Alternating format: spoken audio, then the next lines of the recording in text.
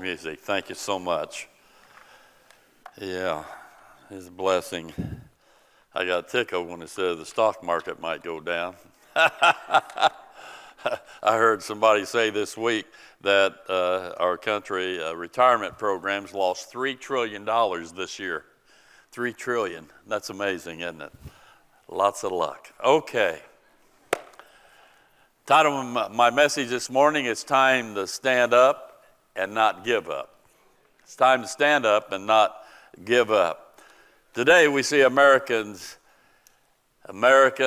Christianity, and it seems like they're turning aside from Christ. There are fewer and more that are willing to stand up for Christ. It seems like we've become a too casual Christianity, and people are just not taking it too seriously today.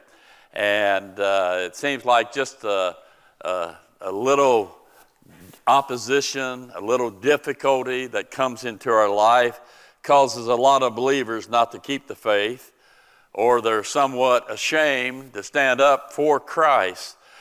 And I was thinking when I was preparing this, just think about the other countries of what some believers are going through today. You ought to pull up sometime on the webpage, Martyrs for Christ, or Persecution of Christians, something like that, those web pages. And it's amazing what's going on in communistic countries like Russia and China, North Korea and Venezuela and so on, Central America. It's amazing what's going on in Arab, Islamic, Muslim nations like Turkey and Iran, Pakistan and Saudi Arabia. Idolatry, like the many gods of India that they worship, and they're persecuting Christians left and right in India right now. And then you have the Ukraine. And what if you're a believer and you're in Ukraine right now? My goodness. And so you see the persecution. The persecution is going on, and it's getting stronger and stronger. Now that persecution is coming to our country before it's over. A nation cannot turn its back on God like America has and still be free of that kind of persecution. It has to come. God's justice and holiness will be vindicated one day, and we will be at the consequence of that. But here in America, it's other things.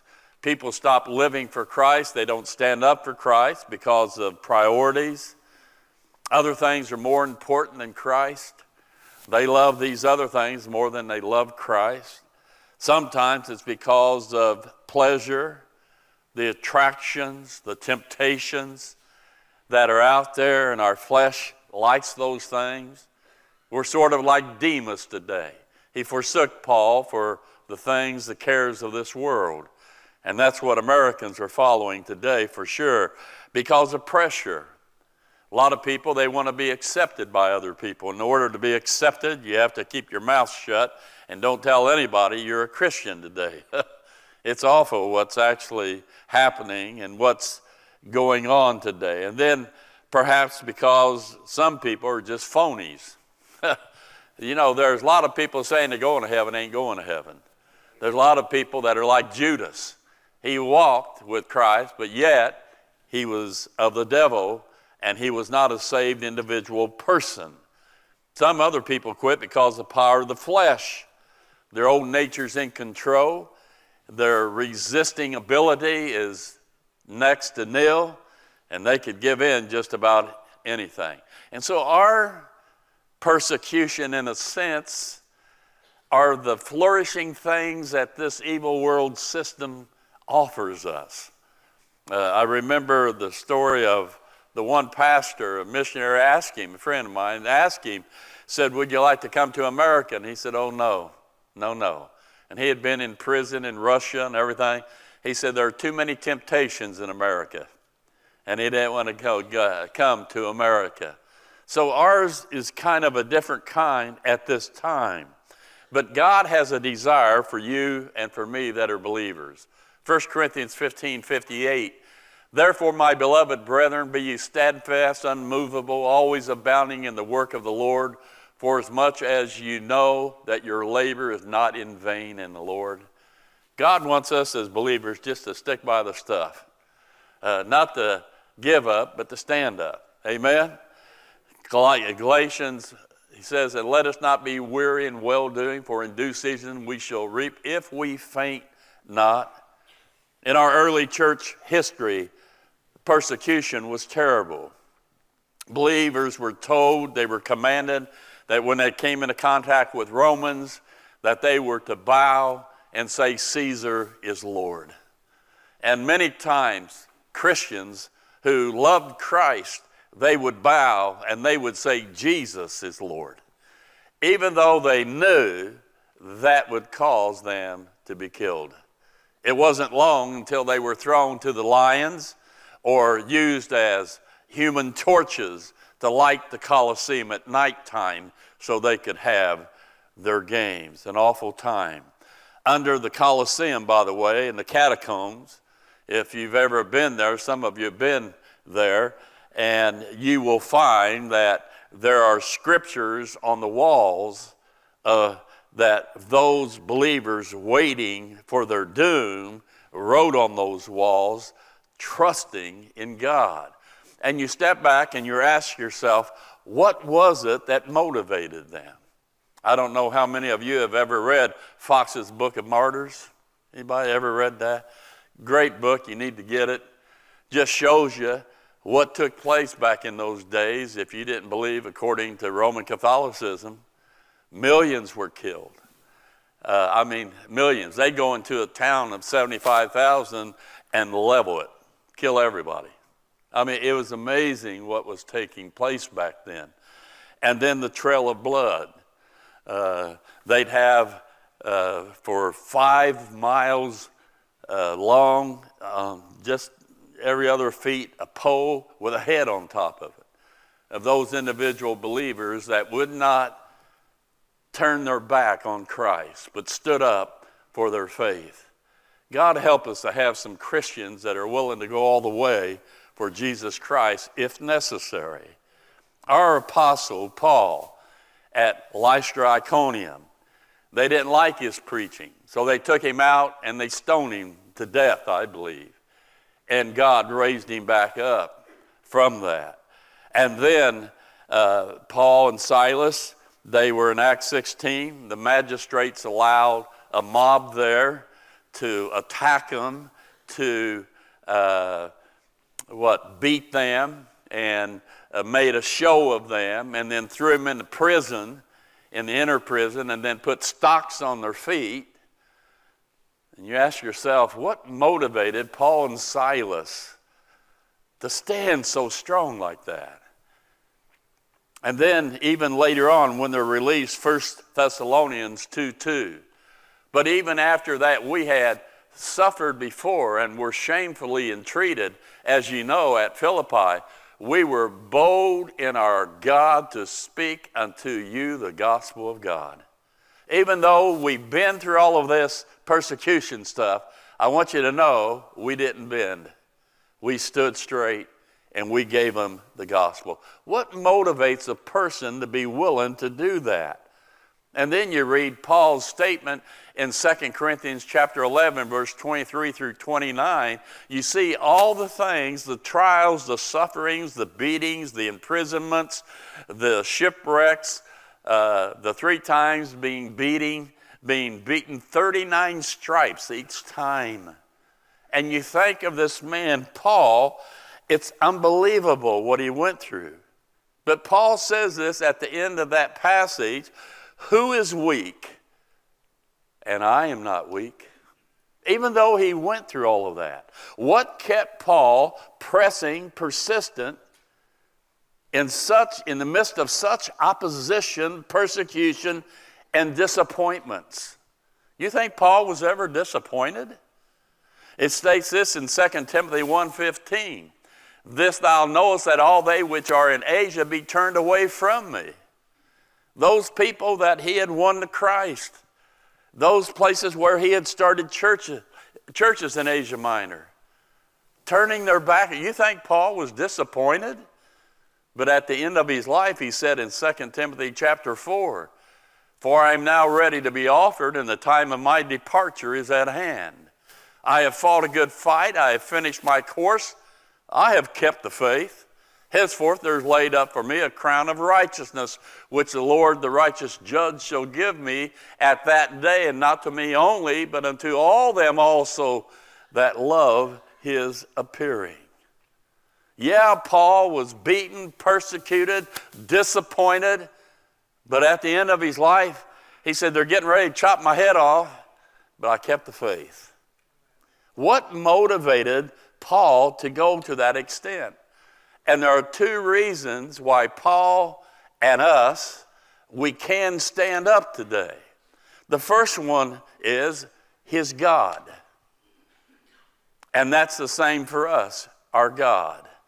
Our God, he hears us. He hears us when other people hardly ever listen to us. Even when we feel unworthy at times, he still hears us. You ever go to the Lord and you had a bad week spiritually? You had some ups and downs. You feel unworthy to go to him. You know, Paul felt that way at times. He says in 1 Corinthians 15:9, he says, "For I am the least of the apostles, that am not meet to be called an apostle, because I persecuted the church of God." He said, I don't even deserve to be called an apostle. And sometimes because of our lives, we're in too many valleys, we feel unworthy to go to God. But God says this in Philippians 4:6. He says this, "Be careful for nothing, but in everything by prayer and supplication with thanksgiving, let your requests be made known unto God." God says, you know something? I know you've had a bad week, but I want you to know I still want to hear from you. I want to hear your prayers. I want you to speak to me. He hears us. Also, he encourages us. When we're down, when there's not hardly anybody around that understands who we truly are, where can we go? We can go to him, can't we? You know, David, in his life, some enemy came in and took his wife, kids, and the other fellows' wives and children and so on, and took him away, captured him. And before David went after him, he got alone and encouraged himself in God. You know, God's the only one who has the words of life. That's what Peter said. He said, where would we go? You're the one who has the words of life. Romans 15:13, he says this, "Now the God of hope fill you with all joy and peace in believing, that you may abound in hope through the power of the Holy Ghost." You know, there's hope in God, isn't there? Amen? And then also, my God, he's forgiven us. If you've put your faith in Christ, and what I mean by that, you've acknowledged you're a sinner. There's nothing you can do on your own to save you. But you heard the truth of the gospel of grace, that you don't do anything of human effort at all. You just need to believe that Jesus Christ is Son of God. He went to Calvary's cross, took your place, died for your sins, was buried, and rose again. If you will put your faith in Christ, then he becomes your God, but then he forgives you. And not only does he do a good job in forgiving us, he forgives us of all our sin. He's our God. And then also he leads us. I like the old song that says, "Jesus led me all the way." Proverbs 3:5 and 6 is still true. "Trust in the Lord with all thine heart, lean not unto thine own understanding. In all thy ways acknowledge him, and he shall direct thy paths." He leads us in big things. I remember I was trying to figure out, what should I do? I had to go back for one more semester of school at Tennessee Temple. I said, God, what do you want me to do? And I remember I went up into Carol's house, into the bathroom there, shut the door, got on my knees, and I cried out to God, and I had the Word of God there. And it was like it was in Braille. I looked down and I was reading it, and it came out in Zechariah that he wanted to build the temple of the Lord. And I got through that as the Spirit of God ministered to me. God wants to build his church. And I came out and I was sobbing, and I told Carol, God wants us to start a church. I believed that with all my heart. He leads in big things, but also he leads in little things, doesn't he? You know, when Carol goes shopping, she always prays for a parking space. Huh? And most of the time, bam, there it is. And somebody said, coincidence, you don't need to do that garbage. I said, hey, he's a God of the little things. Not only that, he's in our corner. It's good to know that as a believer. He's in our corner. He prays for us. Doesn't he intercede? He has a plan and a purpose for us. He protects us. He promises us. 2 Corinthians 1:20 says this, for all the promises of God in him are yea, and in him amen. Then he says this in Titus 1:2, in hope of eternal life, that God cannot lie, promised. So we have his promises. He preserves us. When you got saved, he took you out of Adam. He placed you in Christ. You're surrounded by the Father and the Holy Spirit in Christ, and nobody can get in there right now. That's why what he starts in you, he can finish in you, because you're in Christ. What motivated these believers to go through persecution? Their God. That's what motivated them. And lastly, his God and his God's love. That's what motivated him. 2 Corinthians 5:14, for the love of Christ constraineth us. The love of Christ. Not our love, his love for us. What kind of love is that? Romans 5:8 says this here. But God commendeth his love toward us, and that while we were yet sinners, Christ died for us. Even when we were sinners, Christ died for us. Is that amazing or what? We didn't deserve that. What can separate us from the love of Christ? Huh? There's nothing. Nothing. 1 John 3:1 says this, behold, what manner of love the Father hath bestowed upon us, that we should be called the sons of God. What love he's demonstrated. That word constraineth in 2 Corinthians, I looked up the Greek word, and it's used in several other places, and it has several meanings. It means that his love captured me. Like Peter's mother-in-law, she was taken with a fever. That word taken is the same word. Christ's love burns within us. He becomes our all in all. It takes us, it seizes us with passion. That's what his love does. His love moves me. It's like when the multitude pressed upon Jesus. That word pressed, it means to be moved by force. God has moved upon believers to follow him. You know, you go to a sporting event, and at the sporting event, you're in a large crowd, and that crowd sometimes presses and it moves like when the doors open, boom. And if you're in the midst of that crowd, what do? You go with them. You're moved right along. And as I look back over the years, his love has forced me, moved me to keep on going. Don't quit. I can't let him down. And then his love captures me. It's like when Jesus was held by a heavy hand of arresting him, when they arrested him. And God arrested me one day, and now I'm his prisoner. I'm his bond slave today. It's like the little song that used to be popular, Jesus got a hold of my heart, and he won't let me go.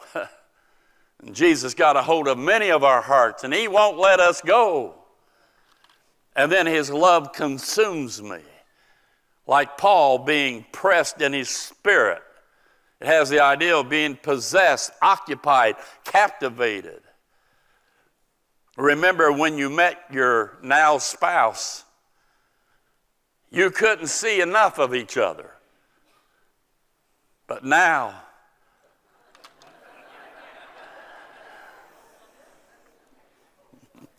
I'm letting you put in the filler. A man said, I didn't know that puppy love would lead to a dog's life. But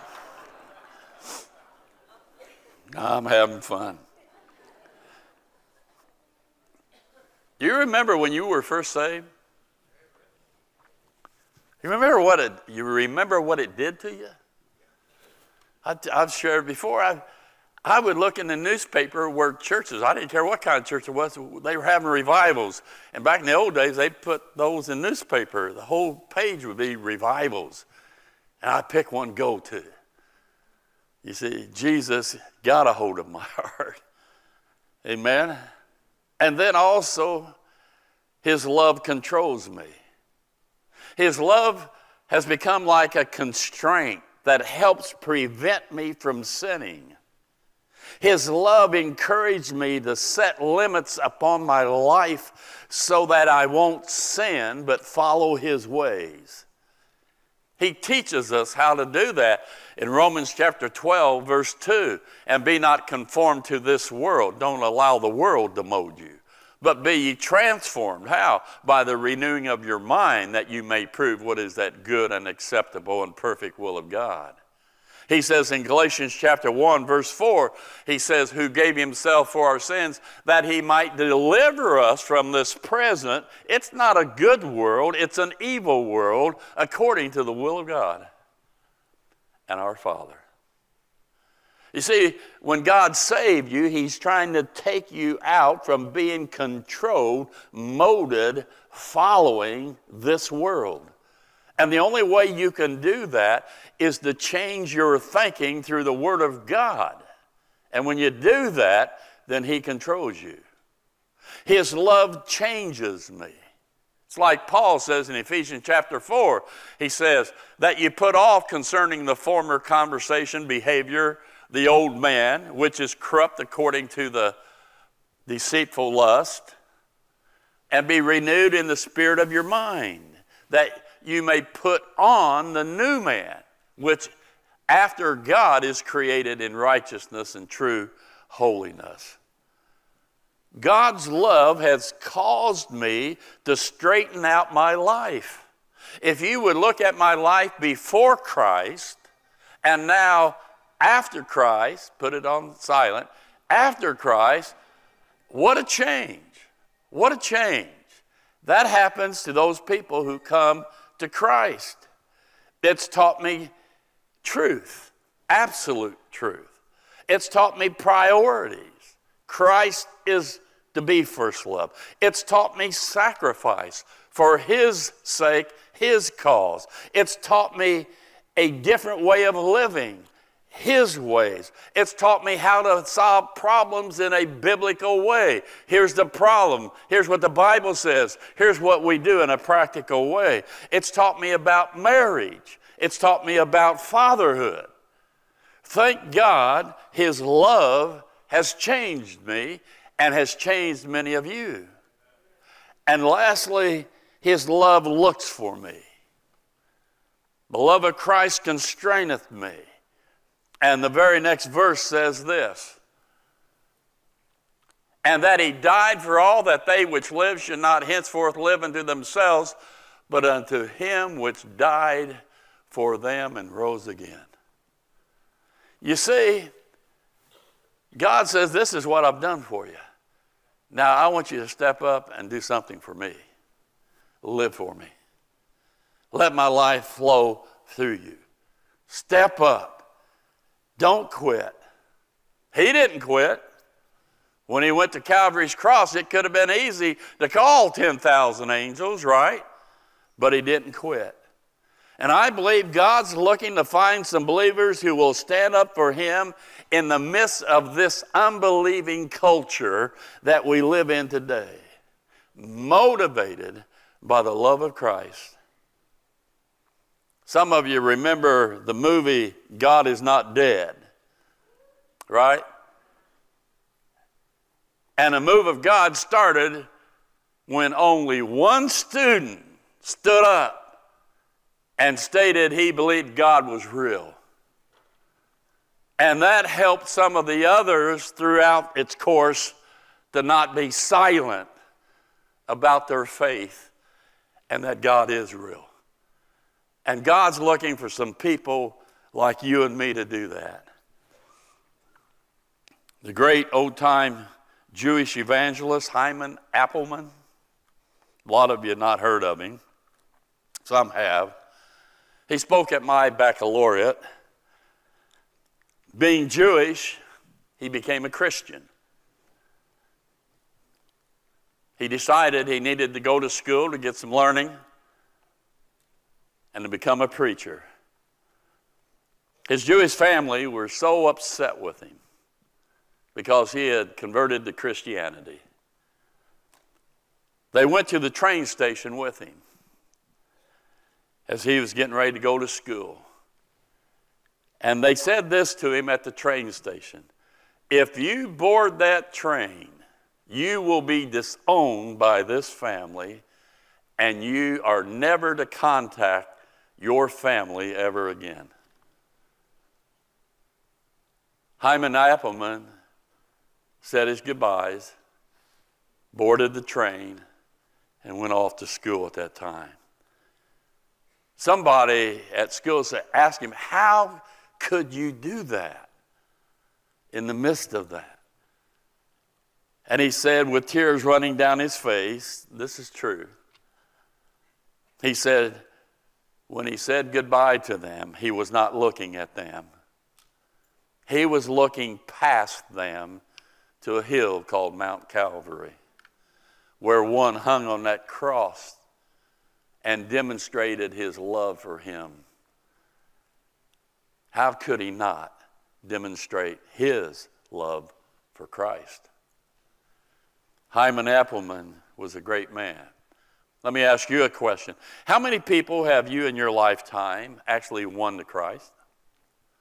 1, 2, 500? Hyman Appleman, through Christ's power and the grace gospel, of course, won thousands upon thousands upon thousands of people to Christ back in his days. What if he had not stood up? Even though he knew his family would forsake him, what if he had stood up? What motivated him? Just like everybody else, his God and his God's love. That was enough to say, I'm standing all the way for Jesus Christ. How about you right now? Are you willing to stand up for Christ? Are you willing to be counted for the gospel of grace? We have a message that most of Christendom doesn't have. It's in our hands, and we can't let it slip out. Regardless of what's going on around us culturally, governmentally, our streets and all these things, regardless of what, there has to be a group of believers that stand up on the truth of the Word of God and God's grace. He's God. His God is your God, and his God loves. That should be enough for all of us to just say, God, here I am. Let's bow our heads. With your heads bowed, nobody looking around for a moment. If you're here this morning, and if you were to die as you leave this place, where would you spend eternity? Would you go to heaven or would you go to hell? It's just that simple. The good news is God doesn't want you to go to hell. God wants you to be one of his so you can ultimately one day go to heaven. But you have to believe that Jesus Christ died for your sins, was buried, and rose again, and that's enough to save you. And not just acknowledge it in your head, but it's in your heart, in your inner being there. I believe this is true, and it's for me. I need Christ. I want Christ. I believe Christ. If you're there like that this morning, just right there in the quietness of your heart, say a simple prayer, something like whatever. Repeating the prayer doesn't save you unless you're praying it from your heart. Dear God, I know I'm a sinner. Please forgive me. I do believe that Jesus Christ is your Son. I believe he died for my sins and rose again. God, please save me now, because I believe the gospel. And if you prayed that prayer and you meant it in your heart, God says he'd save you. As a word of testimony, just raise your hand. Just say, I believe it, and I just did that. Just raise your hands right now. God bless you. God bless you. Several of you. God bless you. Way back there. Amen. Now for you Christians, these people need to see some real Christians who are willing to step up. We're going to give a song of invitation. The prayer bench will be open. Why don't you come and say, God, here's my life. Here's my all. Give me the courage, the strength to stand, because I know you're God and I know you love me. That's why. In Jesus' name. And everybody said? Let's everybody stand, if you would, please. And as Stan sings, if God spoke to your heart, prayer bench is open. You can come and pray. Just say, God, here's my life. Whatever it might be. He needs some people to stand up for him. Will you be one of those people? You come if God spoke to you. God bless you. Turn your eyes upon. We hope you received a blessing from today's broadcast. We would love to have you visit with us in person. For more information, please visit our website at gpindy.net or contact us by phone at 317-535-3512. You can watch us live and view past services on our website, Facebook, or YouTube channel. Until next broadcast, may God richly bless you is our prayer.